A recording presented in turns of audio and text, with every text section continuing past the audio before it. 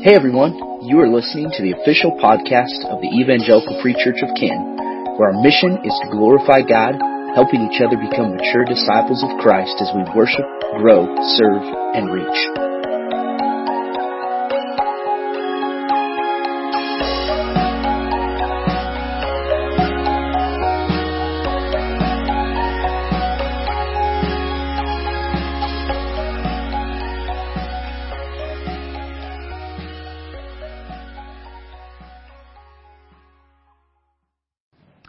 Well, take your Bibles and open up to Psalm 145. Psalm 145.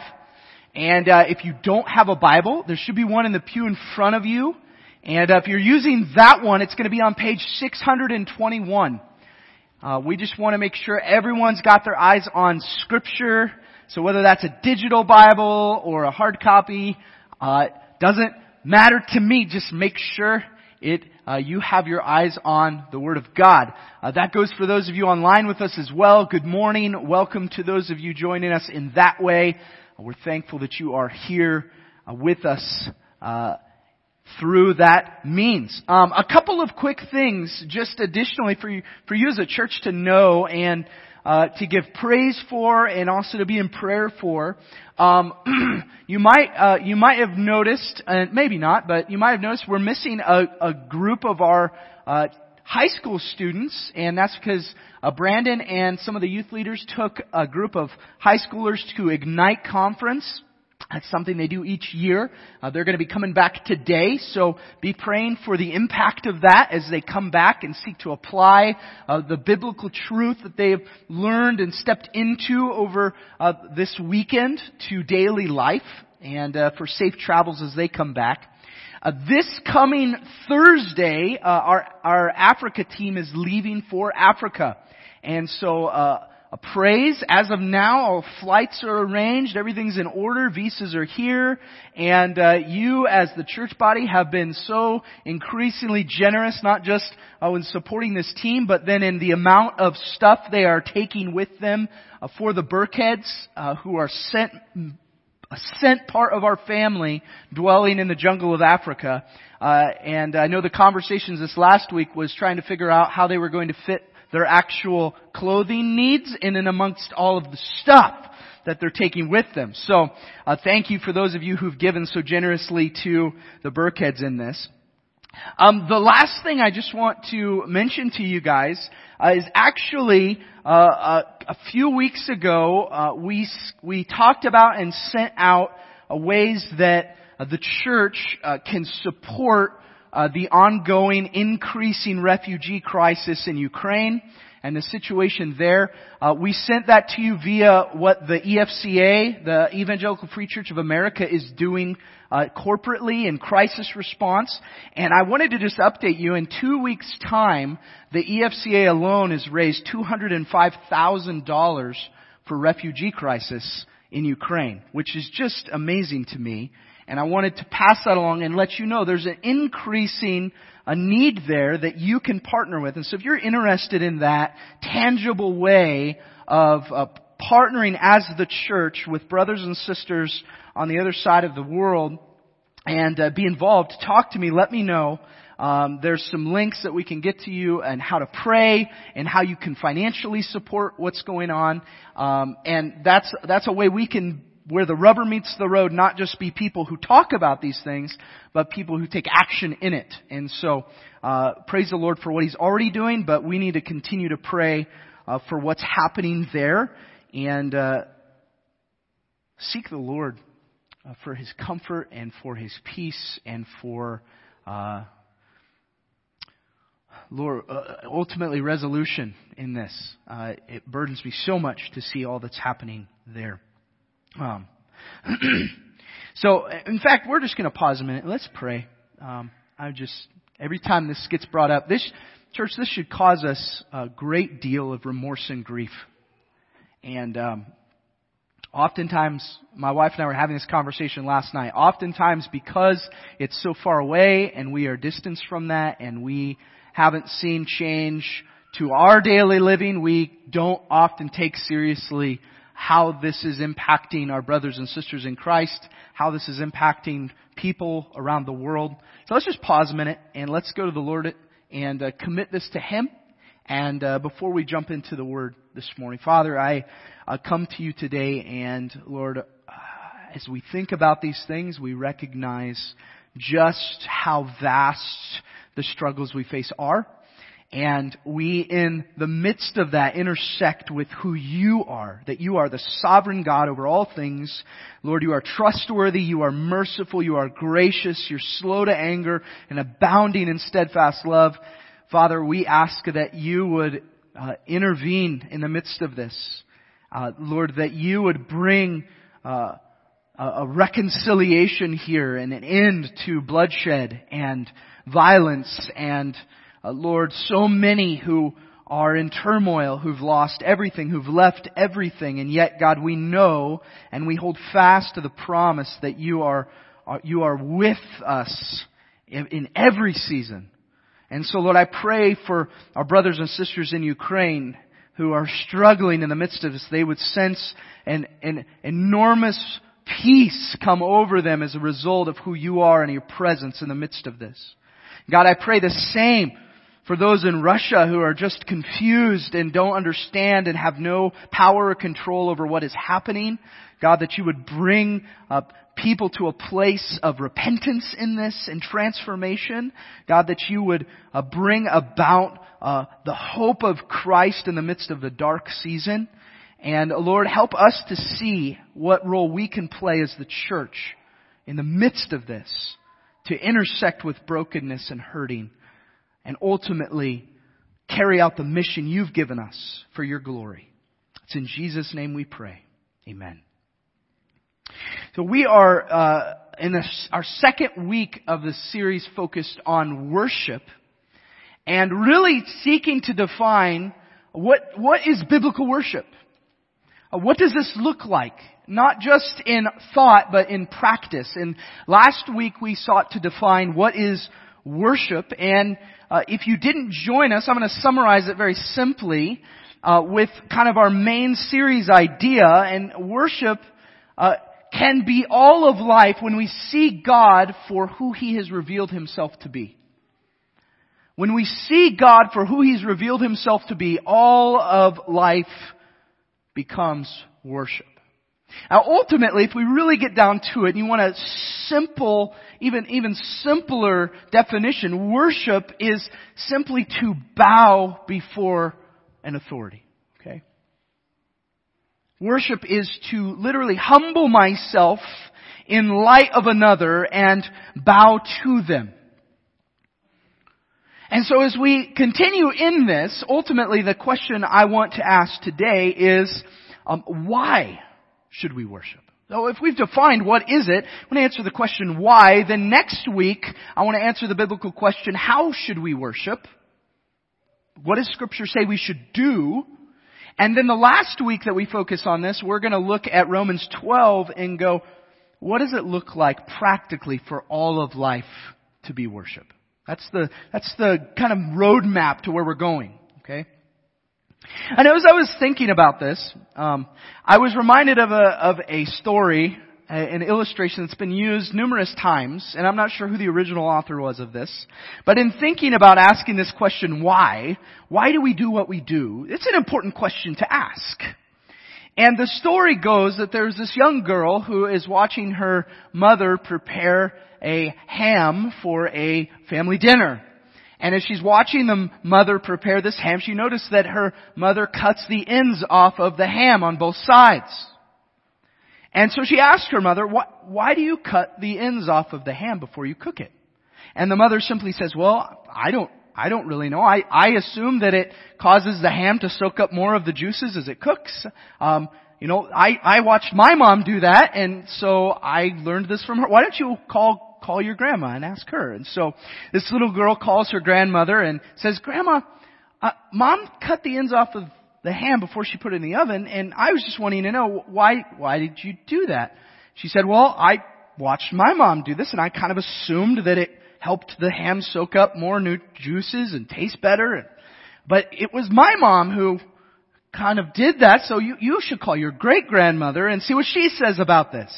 So the little girl, still intrigued, calls her great-grandmother and asks, my mom and grandma both cut the ends off of the ham, and I'm just wondering, is it so that it absorbs juices? Why do we do this?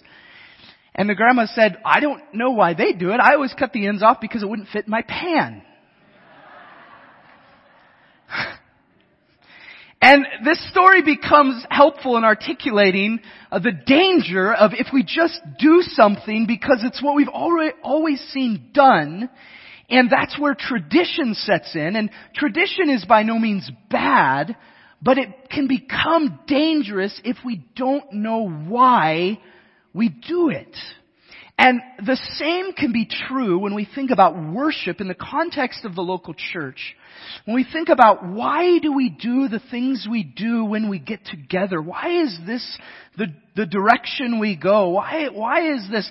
And really what this takes is for you all to stop as well and consider, how do I define these things? If someone approaches me and asks me to define what worship is, how would I respond to that? If someone were to ask you today, why do you worship? Why do you do this? How would you respond to that? How would we respond to that? And my fear is that oftentimes we don't know. Just like the story would go, we're like this little girl who goes, I don't know. That's what my parents did when I was raised in church. Or that's what I've always known. So I just assume this is what... And the danger of that becoming that we would become man-focused rather than God-focused. And especially when we understand the biblical notion that when we see God for who He reveals Himself to be, all of life can be worship. So I want to break down some of this, and we're going to just sit in Psalm 145 today. And starting in verse 1, this is a song of praise of David. And so if you didn't know this, the book of Psalms is a book of songs that would have been sung. And so as we think about it, I want you to think about that as we step into it. And here's what Psalm 145 says. I will extol you, my God and King, and bless your name forever and ever. Every day I will bless you and praise your name forever and ever. Now, if it ended here, we should all ask a very simple question. Why? Everyone say why. And he continues in verse 3. Great is the Lord, and greatly to be praised, and His greatness is unsearchable. One generation shall commend your works to another and shall declare your mighty acts. On the glorious splendor of your majesty and on your wondrous works I will meditate. They shall speak of the might of your awesome deeds, and I will declare your greatness. They shall pour forth the fame of your abundant goodness and shall sing aloud of your righteousness. Now, in kind of a focus area, why should we worship? The number one reason should be simply this. He is worthy of our worship. Now, understand when I say the word worship, I want you to automatically think of bowing before Him in humble submission to His authority. And in the answer to the question, why should we bow to this God that you speak of? Why should we bow or submit to this authority? And as the psalmist says, great is the Lord and greatly to be praised. His greatness is unsearchable. Isaiah 55, 8 and 9 emphasizes this even a step further. Where it says, for my thoughts are not your thoughts, neither are your ways my ways, declares the Lord. For as the heavens are higher than the earth, so are my ways higher than your ways, and my thoughts than your thoughts. Have you ever, I'm curious about this, have you ever fought against the directions your GPS was giving you? How many of you did that because you knew your GPS was wrong? Yeah, see? I know a better way. How many of you have blindly followed your GPS and ended up lost? Okay, here's a cool thing that we need to remember. Your GPS is fallible. On the converse side of that, God is not. However, oftentimes when we encounter the God of the Bible, we treat it similar to how we treat our GPS. You know, as long as we're convinced that this route that it gives me is the best route, I'm going to follow what it says. But the minute that I convince myself that there's a better way, or that I know where I should be going differently than this, I'm going to abandon that direction and do my own thing. Why should we worship and submit to God's authority? Ultimately, because God is higher than I. God knows far beyond what I know. I have to choose to see that. And many of us, if we're honest, struggle with that. It's interesting that if you go from verse 4 to 7, as we just read, God's works are so great and so mighty that one generation shall commend His works to another and declare His mighty acts. His works, His deeds are worth meditating on. And those same works shall speak of the might of His awesome deeds and are worth declaring. They shall pour forth the fame of your abundant goodness, speaking of God, and shall sing aloud of your righteousness. God is worthy. Why should we worship? God is worthy. Now the converse side of that is this. God is worthy. We are unworthy. Now here's what I'm going to have you do. But you got to accept it while you dish it out. I want you to turn to your neighbor and say, you are unworthy. Yeah. Just going to speak that truth. And no, spouses, this does not mean you're telling your spouse you're unworthy of me. None of that. Okay? We're talking about the vertical relationship here, okay? God is worthy, we are unworthy. Where do we see that? Look at verse 8 and 9. Powerful, powerful truth we should cling to here. The Lord is gracious and merciful, slow to anger and abounding in steadfast love. The Lord is good to all, and His mercy is over all that He has made. Have you ever stopped to ponder why God has to be considered gracious and merciful? In what situation would He need to be slow to anger?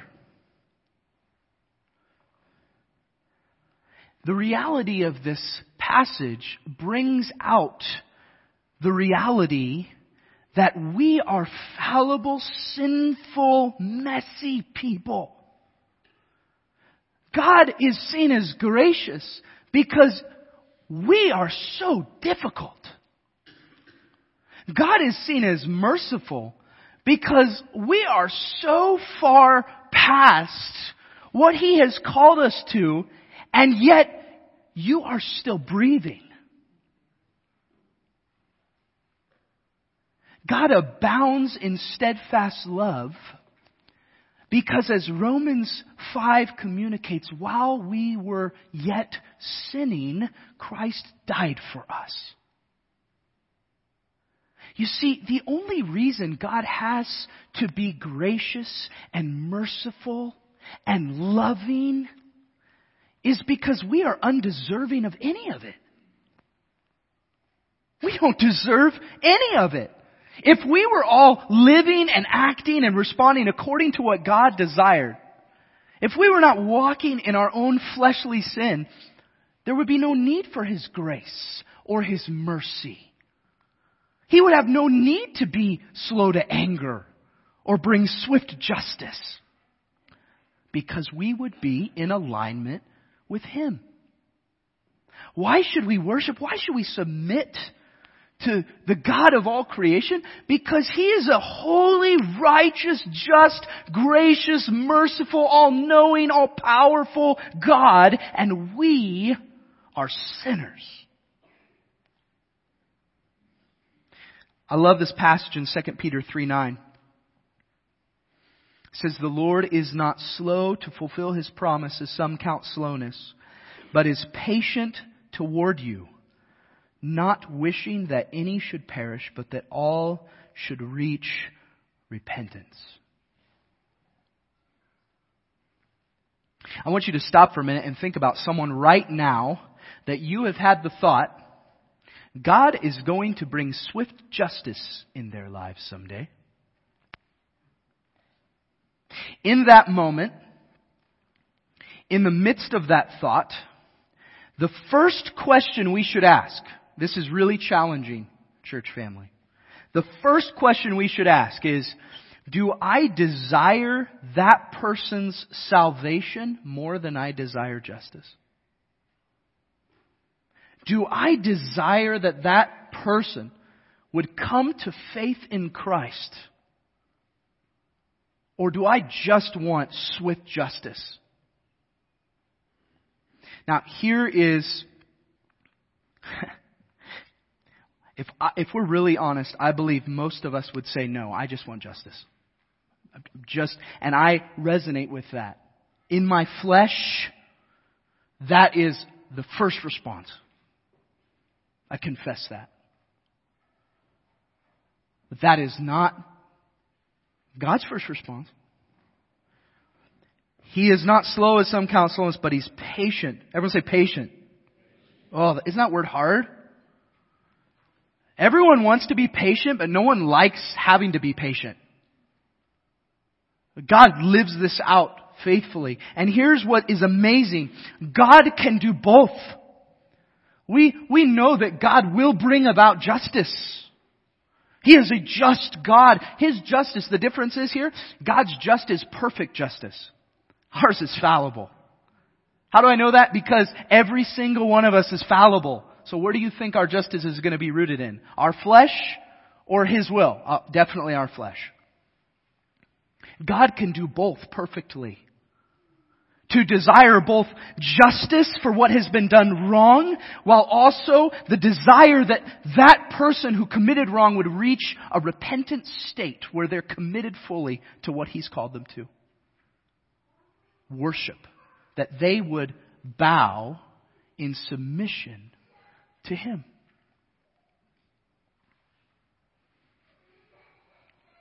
Have you ever considered that the Lord is being patient and gracious to you?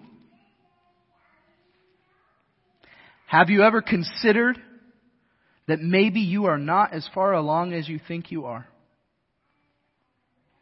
Do we stop daily and stand in awe of who God is, and at the same moment see how utterly weak and helpless we are apart from Him? Do we see that? Let's read on verse 10 of Psalm 145. It says, "All your works shall give thanks to you, O Lord, and all your saints shall bless you. They shall speak of the glory of your kingdom and tell of your power, to make known to the children of man your mighty deeds and the glorious splendor of your kingdom. Your kingdom is an everlasting kingdom, and your dominion endures throughout all generations." Now, I want to pause a minute here because there's significant wordage here that has broad implications for how we are without excuse as to the glory of God. In verse 10, all your works shall give thanks to you. That is, what God does ultimately, He does for His own glory. All the works of God give thanks back to God, and all your saints shall bless you. But catch this in verse 11. They, speaking of the works of God, they shall speak of the glory of your kingdom and tell of your power to make known to who? The children of man, your mighty deeds and the glorious splendor of your kingdom. Now there's two other places that came to mind when I read that. The first was Psalm 19:1. The heavens declare the glory of God, and the sky above proclaims His handiwork. You don't have to look far to see the glory and majesty and power of the Creator of all things, God Himself. It's one of the most amazing pieces of being able to be out in God's creation. But there is a measure of accountability that comes with that in Romans chapter 1. In Romans chapter 1 verses 18 through 20 it says, "For the wrath of God is revealed from heaven against all," everyone say all ungodliness and unrighteousness of men, who by their unrighteousness suppress the truth, for what can be known about God is plain to them because God has shown it to them. For His invisible attributes, namely His eternal power and divine nature, have been clearly perceived ever since the creation of the world in the things that have been made, that would be His works, so that they are without excuse." Here's the reality. There is no person that will stand before God someday and say, "I didn't know you existed. I had no evidence that you existed." Wrong! All creation, all His works give thanks to Him. And isn't it interesting that it takes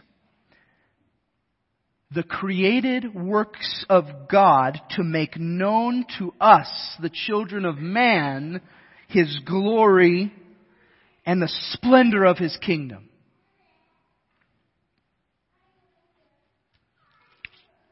Let's look at, I want you to keep in mind verse 13, but I'm going to move on to verse 14.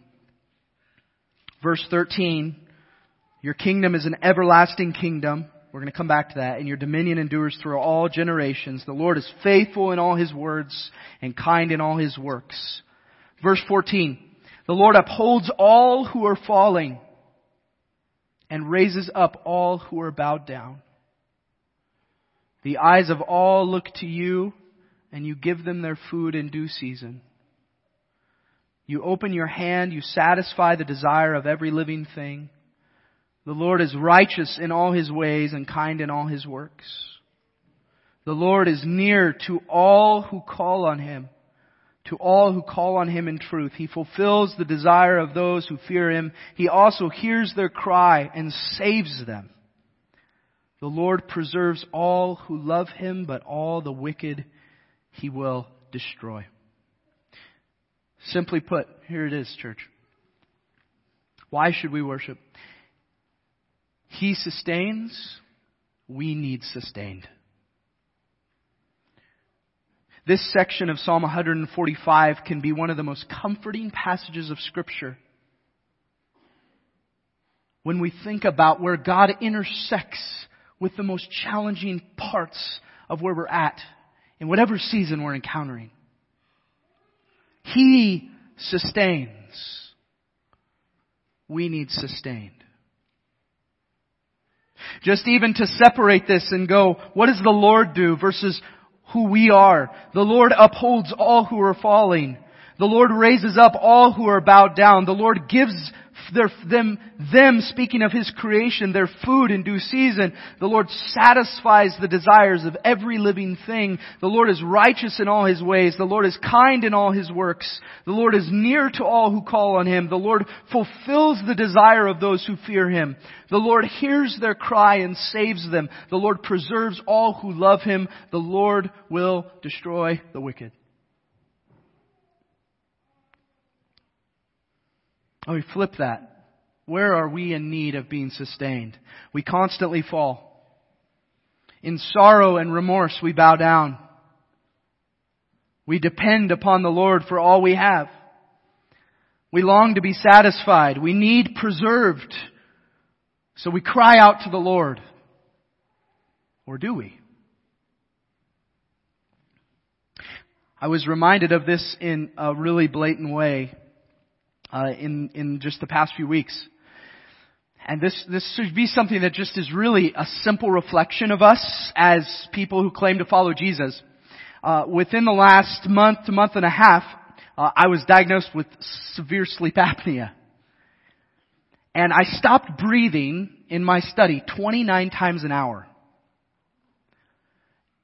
29 times an hour. And when I heard that, the first thing that came to my mind was, wow, no wonder I'm tired. But the second thing that came to my mind was, and yet, when I didn't even know it, the Lord was sustaining my life. And I thought for a moment, how often do we convince ourselves of every single thing that we're in control of and lose sight of every single thing that you have no ability to control? We are so guilty of that, church family. And there is no one of us sitting here right now that cannot say, I depend on the sustaining power of Creator God. And if you have any doubt about that, I challenge you to go to bed tonight and try to consciously keep breathing yourself. I guarantee you won't even think about it. Next time you decide to go on a walk, try to consciously control the beating of your heart. You can't do it. And somehow along the way, we've convinced ourselves or really become complacent to the fact that every breath is a result of God's sustaining power in our lives. Everything that we have because God has allowed us to. Everything that God has revealed to us about Himself is revealed because He's chosen to reveal it to us. He sustains.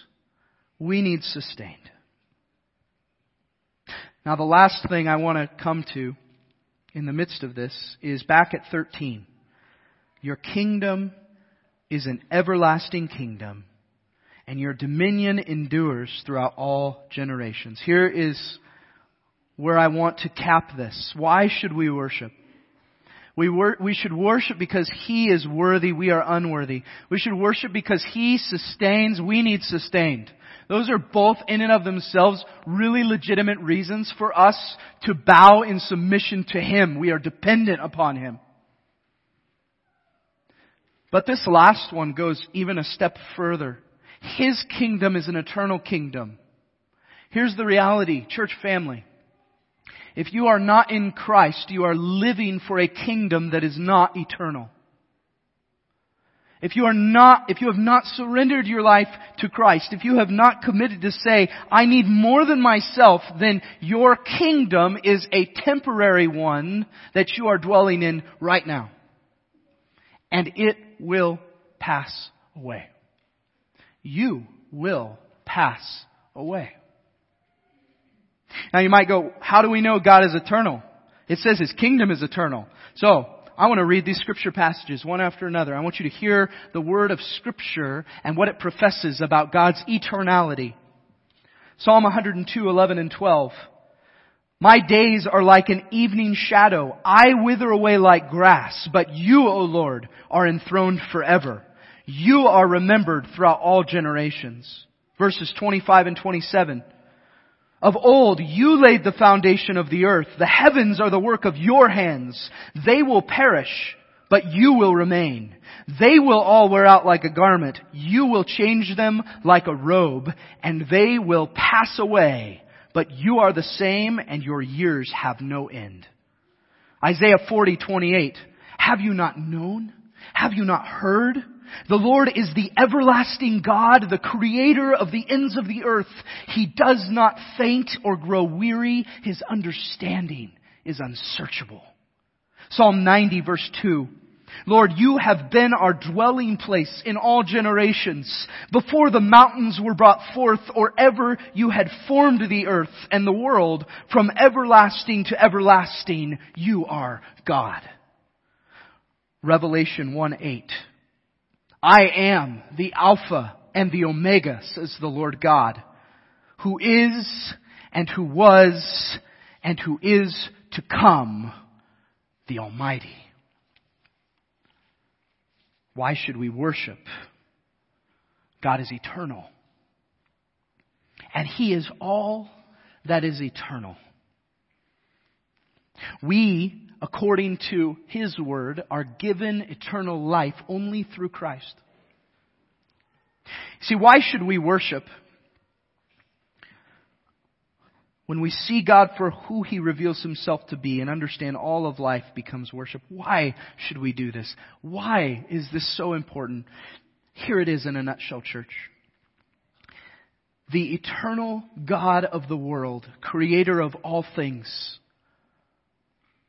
perfectly holy, worthy, sustainer of all things, He has made Himself known to you. He has not struck you down in your sin, but instead has made a way for you to be with Him. Slow to anger and abounding in steadfast love. The question becomes, do you believe that? For those of you who say, yes, I believe that. I commit to saying I believe He is the Most High God. I commit to following after Christ because He is my only hope.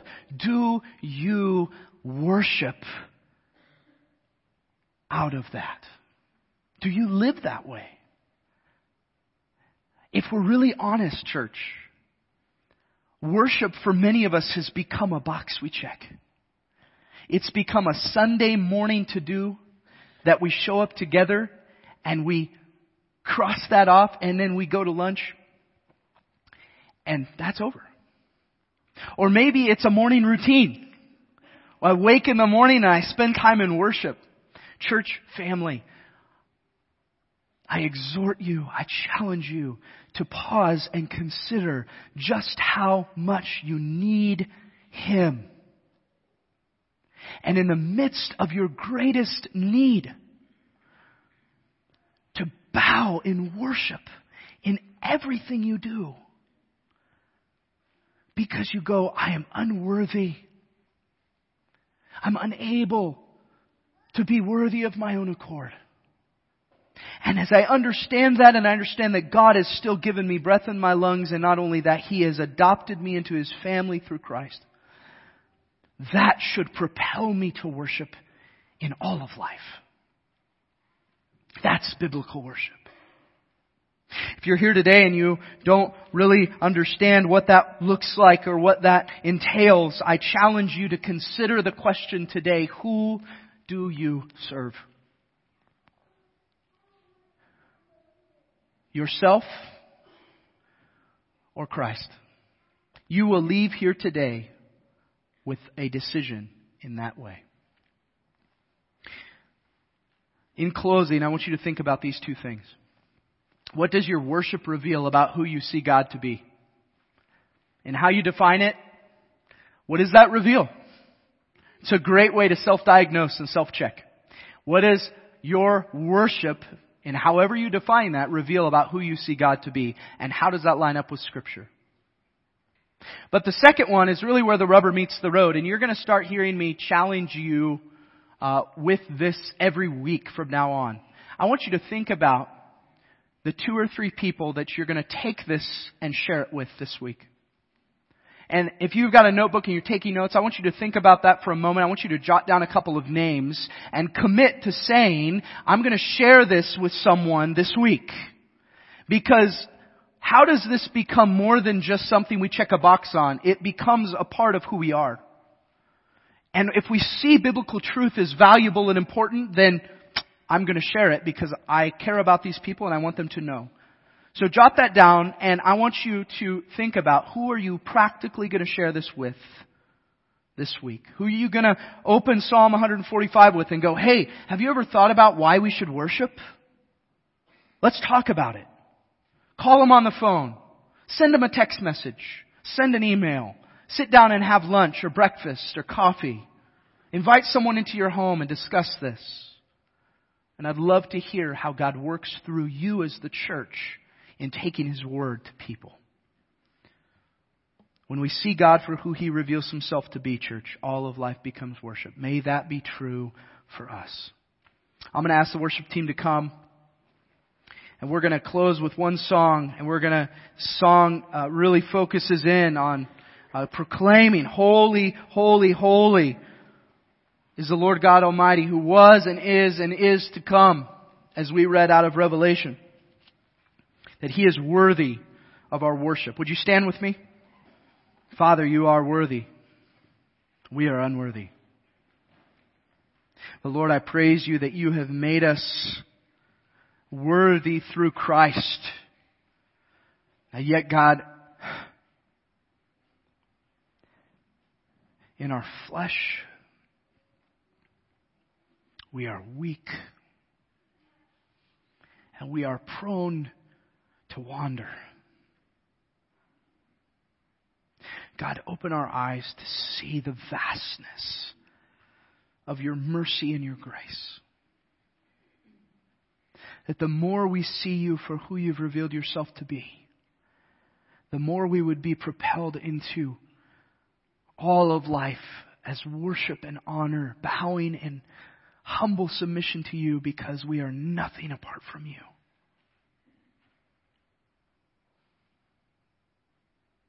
Father, may this impact more than just today. May it have a ripple effect in our homes, in our community, in our country, and around the world for Your glory. In Jesus' name, amen.